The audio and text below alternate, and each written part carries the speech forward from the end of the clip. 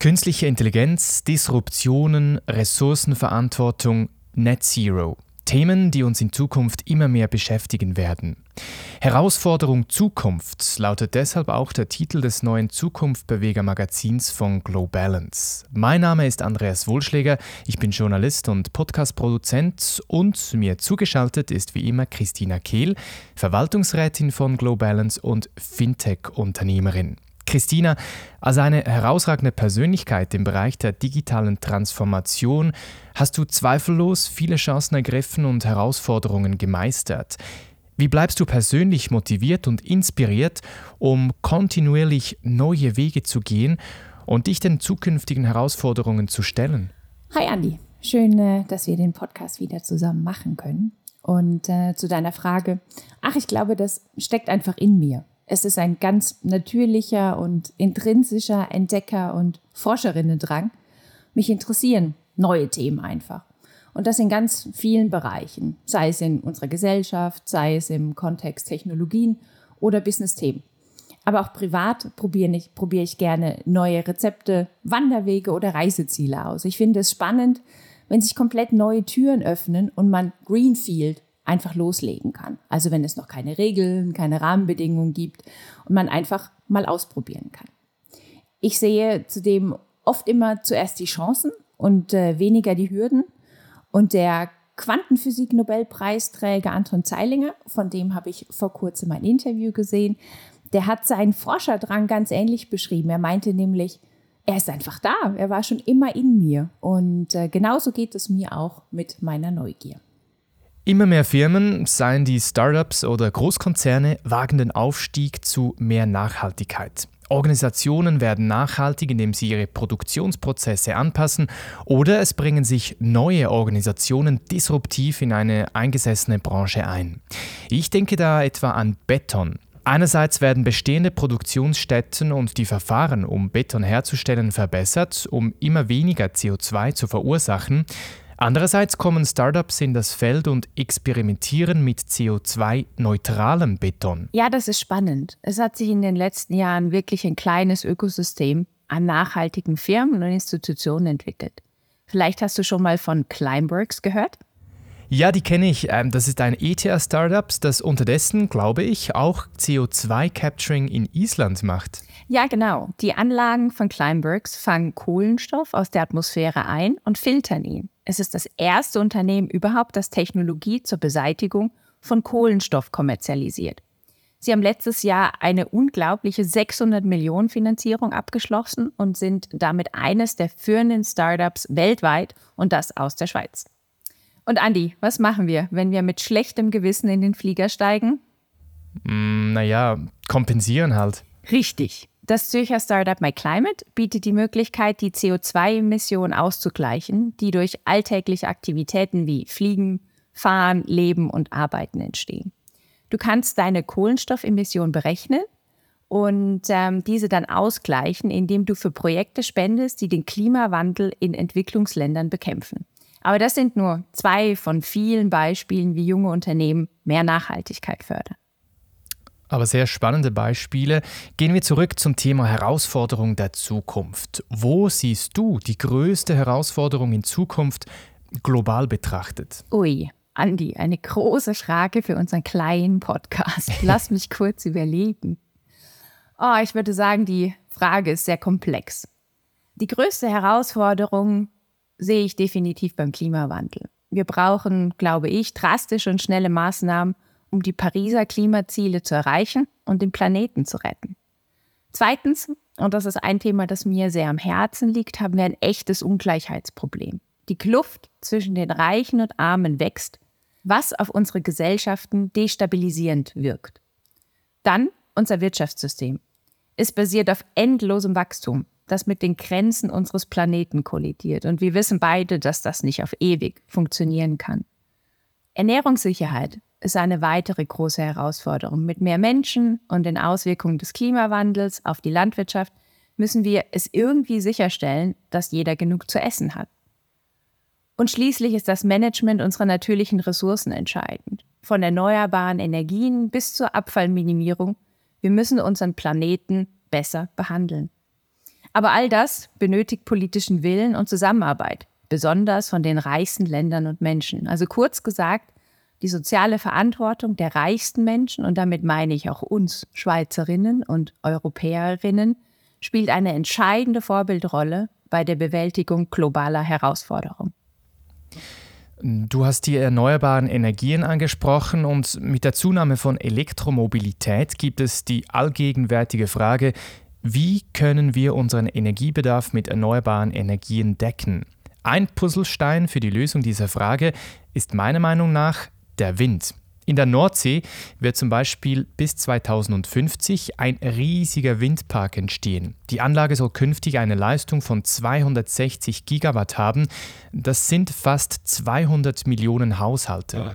Wow, das sind 5-mal so viele Haushalte, wie Deutschland zählt. Und du hast natürlich recht. Zuerst einmal haben wir die bereits bewährten Technologien wie Wind- und Solarenergie. Der Ausbau von Windparks, insbesondere offshore, zum Beispiel in der Nordsee, spielt dabei wohl eine entscheidende Rolle. Aber es gibt auch spannende und innovative Ansätze, die mehr in den Start-up-Bereich gehen, wie zum Beispiel Algen. Algen? Ja, Algen. Sie sind wie kleine biologische Solarzellen, die Sonnenlicht in chemische Energie umwandeln. Forscher und Forscherinnen versuchen nun, diese Energie effizient zu extrahieren und in nutzbaren Strom oder Biokraftstoff umzuwandeln. Und dann gibt es noch künstliche Blätter, was ich persönlich extrem cool finde, auch eine ganz faszinierende Innovation. Sie imitieren nämlich den Prozess der Photosynthese und können Sonnenlicht direkt in Brennstoff, meist Wasserstoff, umwandeln. Eine weitere spannende Methode ist die Speicherung von Energie in Form von flüssiger Luft. Da wird überschüssige Energie aus erneuerbaren Quellen genutzt, um Luft zu kühlen und zu verflüssigen. Wenn dann Energie benötigt wird, wird die flüssige Luft erwärmt und expandiert, um eine Turbine anzutreiben und Strom zu erzeugen. Und irgendwie logisch, wir können auch Wellen und Gezeiten zur Energieerzeugung nutzen. Obwohl diese Technologien noch relativ neu sind, haben sie ein enormes Potenzial und das natürlich insbesondere in Küstenregionen. Christina, was verbindest du mit Kreislaufwirtschaft? Also wenn ich an Kreislaufwirtschaft denke, kommen mir einige Schlüsselbegriffe und Konzepte in den Sinn. Zuerst denke ich an Ressourceneffizienz. Die Kreislaufwirtschaft zielt darauf ab, den Verbrauch von Ressourcen zu reduzieren und die Nutzungsdauer der bereits verwendeten Materialien zu verlängern. Ein Beispiel wäre ein Modelabel, das eine Kollektion aus recycelten Stoffen produziert. Dann steht Nachhaltigkeit natürlich im Fokus. Durch die Minimierung von Abfällen und die Schonung natürlicher Ressourcen fördert die Circular Economy, wie es so schön auf Englisch heißt, nachhaltige Praktiken. Denk dabei nur an ein Lebensmittelgeschäft, das seine überschüssigen Lebensmittel nicht einfach wegwirft, sondern preislich reduziert, wie wir das ja auch oft im Supermarkt sehen, dass es spendet an die Tafeln zum Beispiel oder sogar zum Containern freigibt. Und kennst du das Prinzip von der Wiege zur Wiege? Nein. Produkte werden so entworfen, dass sie am Ende ihres Lebenszyklus leicht in neue Produkte integriert werden können. Also stell dir vor, dein Handy ist so konzipiert, dass seine Teile leicht entnommen und in anderen Geräten wiederverwendet werden können. Was dann noch bleibt, ist eigentlich die Reparatur und Wartung von Dingen. Anstatt Dinge wegzuwerfen, wenn sie kaputt gehen, sollten wir sie reparieren und warten. Da habe ich gerade heute Morgen einen spannenden Artikel aus Österreich gelesen. Die haben das letztes Jahr eingeführt und Coupons, also Gutscheine, ausgegeben. Sie hatten damit gerechnet, dass sie ungefähr 400.000 Gutscheine nutzen würden, also die Bürgerinnen und Bürger. Und jetzt waren es über 500.000. Also 500.000 Geräte wurden nicht weggeworfen, sondern wurden repariert. Ich finde, das ist ein toller Erfolg. Und das ist auch so ein bisschen das Pilotprojekt für die neue EU-Regulation oder die neue EU-Gesetzgebung in dem Bereich, die ein Recht auf Reparatur ermöglichen will in Zukunft. Und ganz zum Schluss wahrscheinlich ein Beispiel der Kreislaufwirtschaft, das wir alle kennen, das ist die Sharing Economy, also das Teilen von Ressourcen, statt sie einzeln zu besitzen, wie zum Beispiel das Carsharing von Mobility. Wie siehst du das, Andi? Ich denke da besonders an die Politik. Ich habe kürzlich in einem Podcast folgende Aussage gehört, oder es geht da um ein Gedankenexperiment. Mehrere Städte könnten sich dazu entscheiden, in einem 100%igen Kreislauf zu leben. Alles, was konsumiert und produziert wird, muss wiederverwendet werden können, und zwar direkt innerhalb der Städte. Nichts geht also raus. Wenn wir nochmals an das Beispiel von Beton denken von vorhin, die Betonindustrie benötigt für die Produktion Teile unseres Abfalls. Damit ist eine CO2-ärme Produktion möglich. Ein Betonwerk, das natürlich nicht in einer Stadt ist, würde die benötigten Teile des Abfalls nicht mehr erhalten. Das bedeutet also, es braucht grenzübergreifende Ansätze und vor allem ein Miteinander, um globale Lösungen zu finden. Christina, wir kommen zum Ende unseres Gesprächs. Wenn du auf deine bisherige Reise zurückblickst, welche persönlichen Eigenschaften oder Fähigkeiten haben dir geholfen, dich den Herausforderungen der Zukunft zu stellen und deinen eigenen Weg zu gehen? Gibt es etwas, das du anderen Menschen empfehlen würdest, um ihre eigene Resilienz und Anpassungsfähigkeit in Zeiten des Wandels zu stärken? Absolut. Auf meinem Weg habe ich festgestellt, dass bestimmte Eigenschaften besonders wertvoll sind. Zunächst einmal ist da der Mut.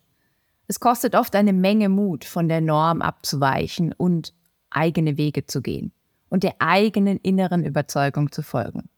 Aber dieser Mut ermöglicht es uns auch, unsere Ängste zu überwinden und die Herausforderungen des Lebens zu meistern. Dann Durchhaltevermögen. Es sind die Zeiten, in denen wir am meisten herausgefordert werden, die uns wachsen lassen. Also niemals aufgeben zu wollen, sich immer wieder aufzuraffen, das hat mich persönlich weit gebracht. Und schließlich Empathie. Diese Fähigkeit hat es mir ermöglicht, starke Verbindungen zu Menschen zu knüpfen und besser zu verstehen, was sie durchmachen. Und ich glaube auch, dass das eine wahrscheinlich eher weibliche Eigenschaft ist, die aus meiner Sicht aber deutlich underrated ist im Business. Wenn ich also Ratschläge geben sollte, um die eigene Widerstandskraft und Anpassungsfähigkeit in Zeiten des Wandels zu stärken, dann wären es diese. Sei mutig, gib niemals auf, sei offen für Veränderung, sei immer bereit zu lernen und zu wachsen, übe Empathie. Erinnere dich daran, dass es in Ordnung ist, Fehler zu machen, denn sie sind oft unsere besten Lehrer, auch wenn es im Moment nicht immer einfach ist. Und bleib neugierig, denn das ist der Schlüssel zu Anpassungsfähigkeit und Resilienz in einer sich ständig ändernden Welt. Mehr zu diesen spannenden Themen und darüber hinaus lesen Sie in der aktuellen Ausgabe des Zukunftbeweger Magazins, beispielsweise im Artikel Das Morgen gestalten auf Seite 6 zu innovativen Startups und Großkonzernen. Mehr über die Windkraftwerke in der Nordsee lesen Sie auf Seite 12 und im Artikel auf Seite 16 erfahren Sie mehr über die Kreislaufwirtschaft. Wenn Sie regelmäßig spannende Informationen und Analysen über Megatrends aus Wirtschaft, Gesellschaft und Umwelt, relevante Zukunftsentwicklungen sowie innovative Unternehmen und zukunftsbewegende Geschäftsmodelle erhalten möchten, dann abonnieren Sie das Zukunftbeweger Magazin von Globalance kostenlos.